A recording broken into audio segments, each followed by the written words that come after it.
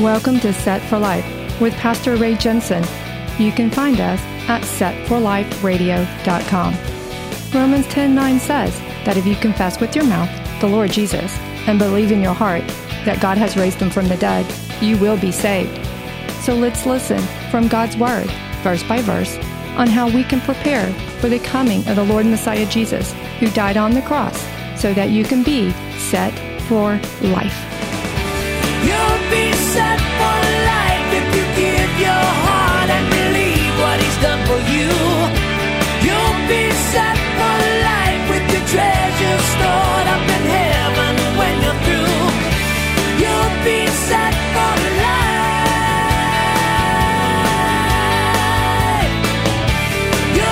life. There was this man, he owned a clock shop.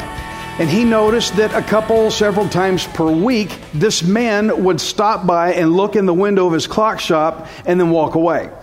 He kept doing it. He would stop by and he'd look in the window and he'd walk away. Well, the clock shop owner started wondering, what's this guy doing?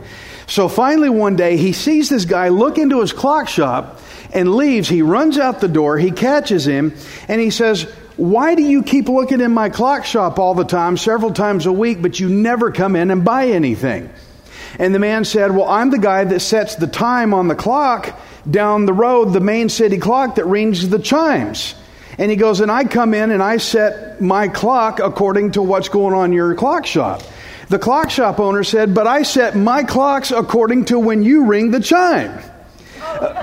Okay, somebody is wrong somewhere. And so, obviously, somebody has to be made the standard. And once you make someone the standard, everybody else should follow suit. In this case, I would say the guy that ran the clock tower should be the standard. He chimes and everybody sets to him, right? I remember when I was in probably elementary school, we went to NASA, we went to the Mission Control Center where they did the moon landings and all that. And, there were no cell phones and no internet and all that. Y'all remember. And you were wearing little wind-up watches or something that you had to set yourself, and that was your time. And you remember back in the day when people used to say, "Oh, your clock's too fast," or "Your clock's too slow"? While we were at NASA, the guide said, for all of you who want to have the exact perfect time, that clock on the big display is set to the atomic clock. It is perfect to the second. And all of us kids got our watches and we all started setting them, right? We all set exactly. And from that day out, anytime anybody ever said, "Your clock's too fast," I said, "No, it's not. I set it to the standard. And you can't argue with me." Today, I still do it old school. My iPad and everything does it. But this old watch up here, it doesn't set to internet. You have to set it yourself. I do it old school. And as a radio operator, I tune up to 10 megahertz to a station called WWV that broadcasts the time. And I set my watch to that because that's the way I always used to do it. So there's standards out there, and everybody else has to follow the standard. And so I wanted to show you that what's going to happen in 2 Samuel 24, the Lord God is going to establish David as the standard. Israel needed to learn to follow the standard of the king. And that's the name of the sermon today, is called The Standard of the King. I want to show you something that was Israel's problem in times past. In Judges 25, verse 21, it said, "In those days there was no king in Israel. Everyone did what was right in his own eyes." And so Israel needed a standard set for them for a long time. The Lord God was going to do that through the king. That's who they were to follow, as the king. He was about to make King David their standard. So let's get on with it here. 2 Samuel 24 and 1. Says again, "The anger of the Lord was aroused against Israel, and he moved David against them to say, 'Go, number Israel and Judah.'" Okay, this message today is going to have a lot of got to stay on target moments here, because I'm going to go to Chronicles, I'm going to go to here and there, because there's more information than just this in 2 Samuel 24 and 1. So we're going to hop around a little bit, but I've got to do it for us to get the full picture of what's happening. So stick with me here. "But the Lord was angry against Israel." Now, a lot of people would say, why? What was he angry about? Well, if it doesn't tell us, then you don't need to know. That's not the point. The point is, he's mad. We already know that man sins, that man messes up. We already know that by now. It's been going on since Adam, so we don't really need to know why. The point here is not what Israel did, but how David was going to react to this problem. What is David going to do about it? But so now that Israel has a king, they're not allowed to do what's right in their own eyes anymore, because God was about to establish David as their standard, the national standard for everyone to follow. And David's response was to take a census, which is to have everyone counted. Now, I know that that's what it looks like when you read it here, that the Lord moved David, but we're going to read on, and I'll show you something here in just a minute. So David's wanting to have everyone counted. 2 Samuel 24:2. So the king said to Joab, the commander of the army who was with him, "Now go throughout all the tribes of Israel, from Dan to Beersheba, and count the people, that I may know the number of the people." And Joab said to the king, "Now may the Lord your God add to the people 100 times more than there are, and may the eyes of my lord the king see it. But why does my lord the king desire this thing?" Nevertheless, the king's word prevailed against Joab and against the captains of the army. Therefore, Joab and the captains of the army went out from the presence of the king to count the people of Israel. Okay, apparently they had a big fight about this, whether they should go count them or not. And David won. But Joab and David, as you know, they did not have the best relationship with each other, did they? They had a lot of frictional times in the past on many occasions. As a matter of fact, Joab is the guy that even helped David facilitate the murder of Uriah the Hittite. So now when Joab questioned David's command of the census, it seems like it really caused a stir. Look again at verse 1 and take notice that God never ordered David to count anyone. He never gave that order. God himself did not order a census. Now, how can I know this for sure? Because when I read verse 1, just verse 1, it looks clear to me that like God told him to do it. But that is not the case.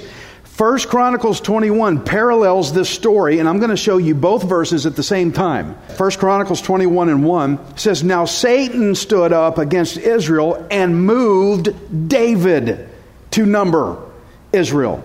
I just want to be clear because we have more information on who told who to do what.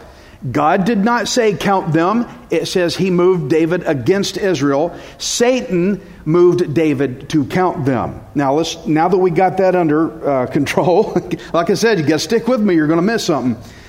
But when you see both passages together, Satan moved David to number them, but 2 Samuel says that God only moved David against Israel. God never commanded David to take a census. He never said, go count them. David was provoked by Satan to number Israel and Judah. But so this brings me to my next question. If we're really going to debate who did what, I really need to know why taking a census is wrong. Why is counting the people, why is that such a bad thing to do?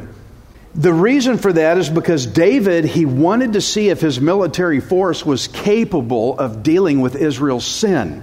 Whatever the sin was. He wanted to see if his military was big enough to resolve the problem rather than having faith that God was big enough to resolve the problem. That's what made the census wrong. That's why Satan moved David. Go count them. You don't need God. We can do this. You see how bad this is? This is why ordering a census was wrong. Okay, God, step aside. I can deal with this. Have you ever done that? David should have inquired first, Lord, how do you want to handle this? You remember all the times we read past, it says they inquired of the Lord. They inquired of the Lord. They asked the Lord. David didn't do that. So now look at Joab's response to David in verse 3. Joab said, God could add to the military, to the people, 100 times more if that were needed. So why do we need to count everybody? And then Joab said, may the eyes of my lord the king see it. So what do you want to count everybody for? Why do you want to count the military? If God wanted to, he could make the military go whomp, and we have 100 times. Why do you need to count? Why can't you see this, he said. Counting everybody's a waste of time. But apparently David pushed back. As it said, David prevailed. And so you see, David prevailed not only against Joab, but he also prevailed against the captains. This caused an argument. David had this mindset, I'm going to do it the way I want to do it, and that's going to be the way it is. There's a word for this. It's called iniquity. David says, I'm going to do it my way. He ordered the census anyway. 2 Samuel 24:5. And they crossed over the Jordan and camped in Auror on the right side of the town, which is in the midst of the ravine of Gad and towards Jazer.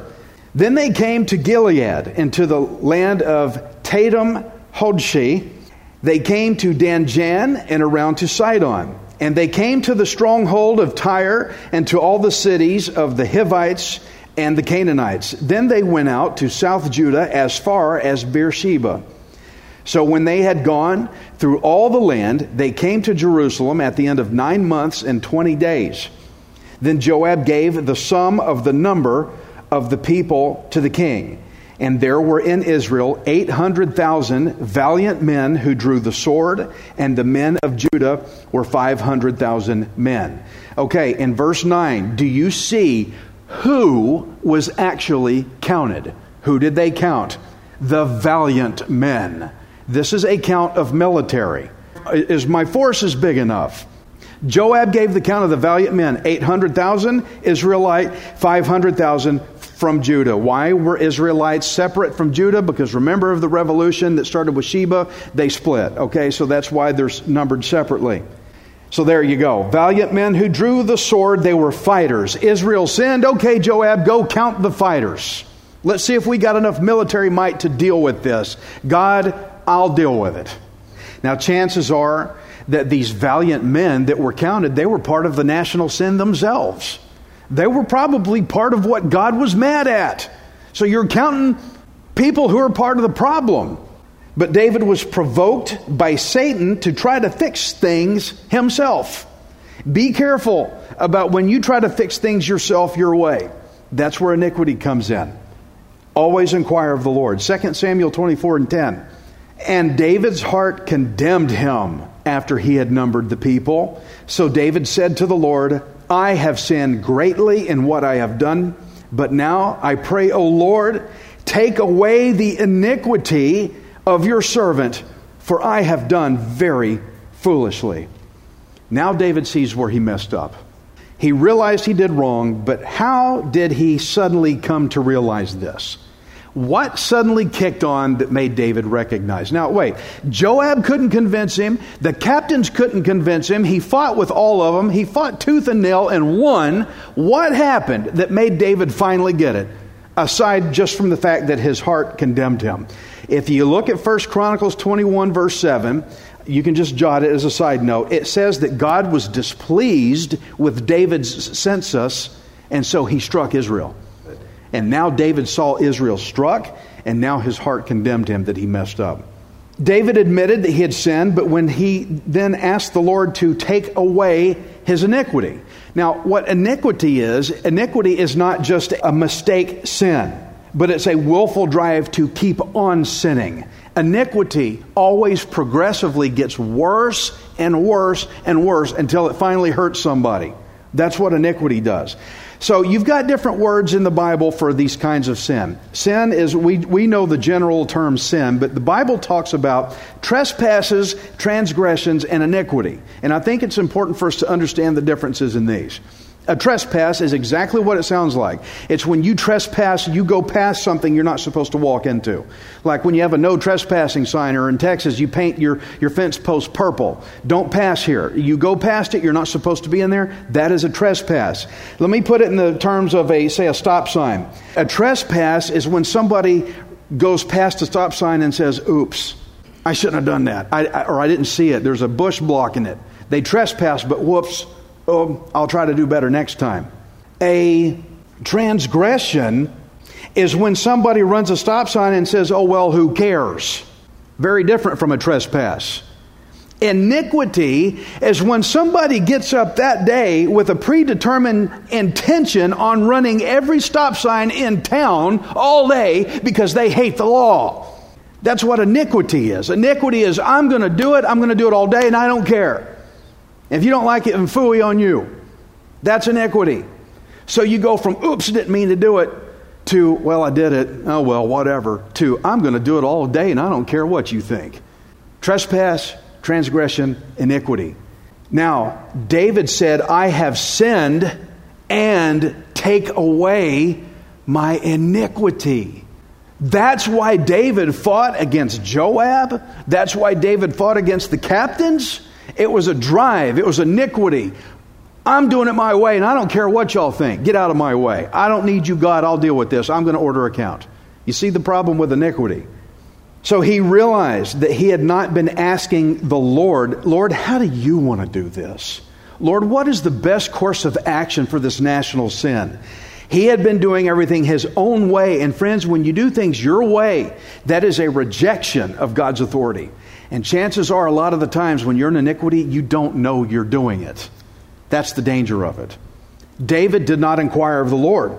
He wouldn't listen to Joab's counsel or the captains. David's attitude was, move over, Joab, take a step back, God, I'm going to do this my way. And you're going to do what I tell you to do.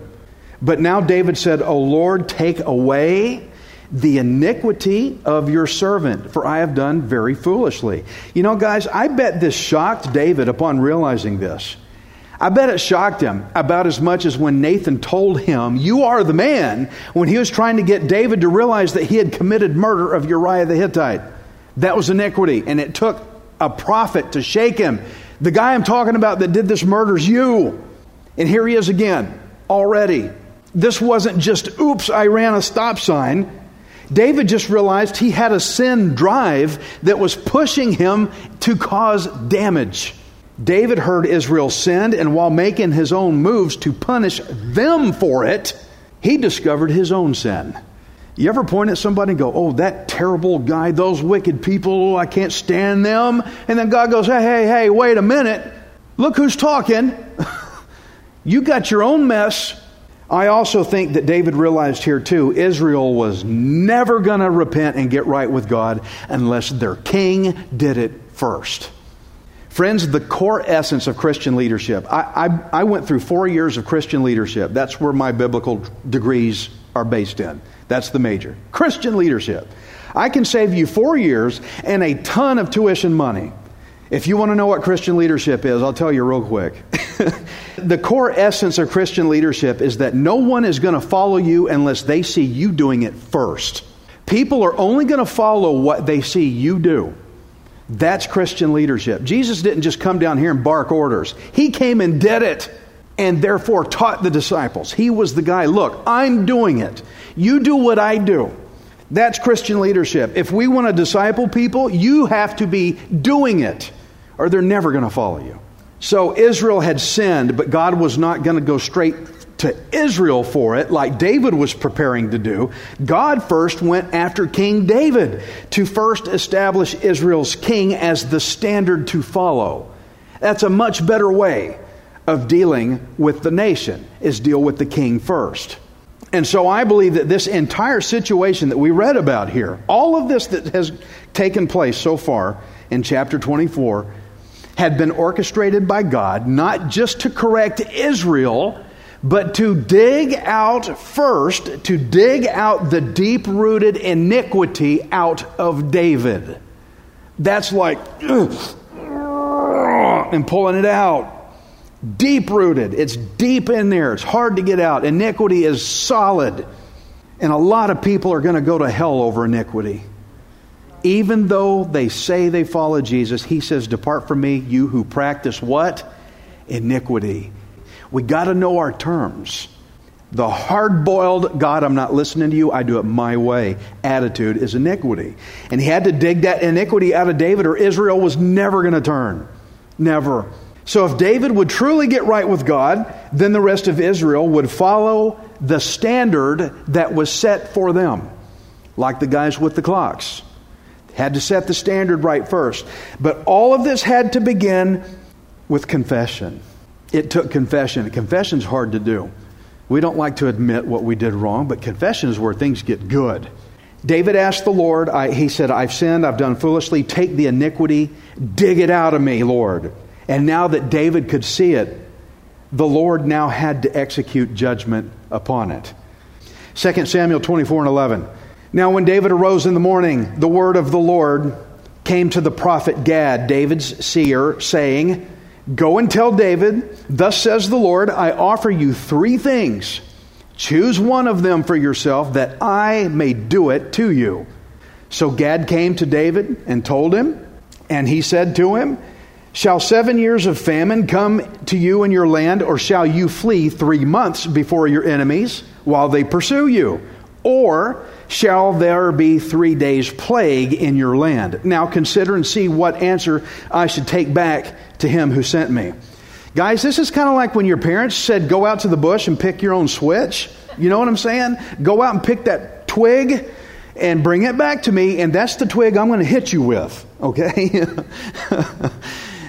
He told him, go pick your switch. Here's your choices, and which way do you want to be punished? I'll let you choose which way you want to do. Now, you got to consider, David's not young anymore.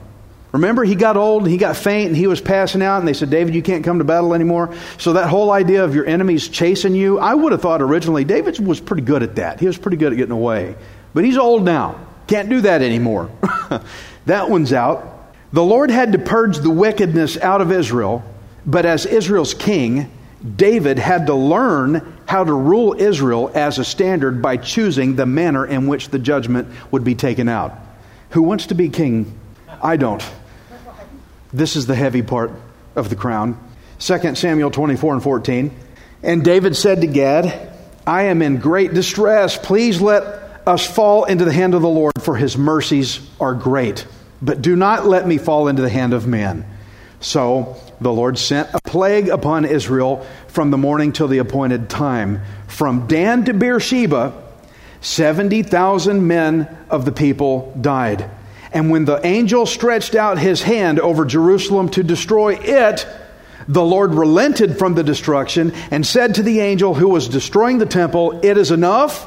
Now restrain your hand. And the angel of the Lord was by the threshing floor of Araunah the Jebusite. Oh, am I about to dump the gospel on you hard now? Here it comes. This is the big stuff. So David was old. He couldn't outrun his enemies like he used to, because he's not young anymore. He did not want the 7 years of famine either, so he opted for the shorter 3 days of plague. And a lot of it was because he wanted to be put under the Lord's mercy. David thought it was a better way to go to put yourself into the mercy of the Lord. So judgment was executed, as it says in verse 15. It says from Dan to Beersheba. Dan to Beersheba. I've been to Dan, fascinating place. But the term, I discovered that this phrase, from Dan to Beersheba, is in the Bible 9 separate times. And what from Dan to Beersheba means, it means everybody. All the way. That would be like saying from New York to L.A., here in our modern time, from Dan to Beersheba. One of the 9 times that we read is when David ordered the count. He said, go throughout all the tribes of Israel from Dan to Beersheba and count the people. So Dan to Beersheba means everywhere, the whole nation, all of Israel. But look at verse 16. And when I run this by you about what is said in verse 16, don't you dare miss this, or you're going to lose the whole point. When the destroying angel arrived where? To Jerusalem. The Lord said, stop and restrain your hand. That's where the destroying angel was commanded to stop. And our parallel story in 1 Chronicles 24 and 27, it says, so the Lord commanded the angel, and he returned his sword to its sheath.